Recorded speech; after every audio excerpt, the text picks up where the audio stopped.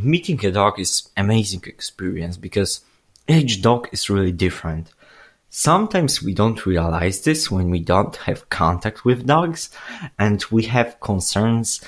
Are animals even sentient? Do they think? And I can tell you they are for sure sentient and they think because each dog has so different personality. It always seems impossible.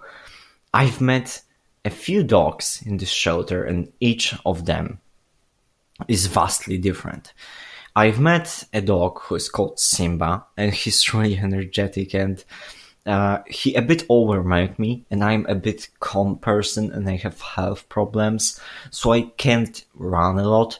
And also my mother is scared of dogs, so it would be difficult for her to deal with such an energetic dog. So I like this dog really much, but I think we wasn't meant to be together. I don't mind taking him on walks time to time.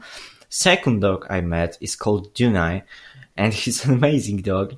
He acts a bit like a cat, really. He's really calm. He likes to sniff anything, and you need to wait for him on the walks because he's so calm, and he just prefers to be cuddled and hugged instead of being taken on a long walks and running. So each dog is different that you can find something for yourself.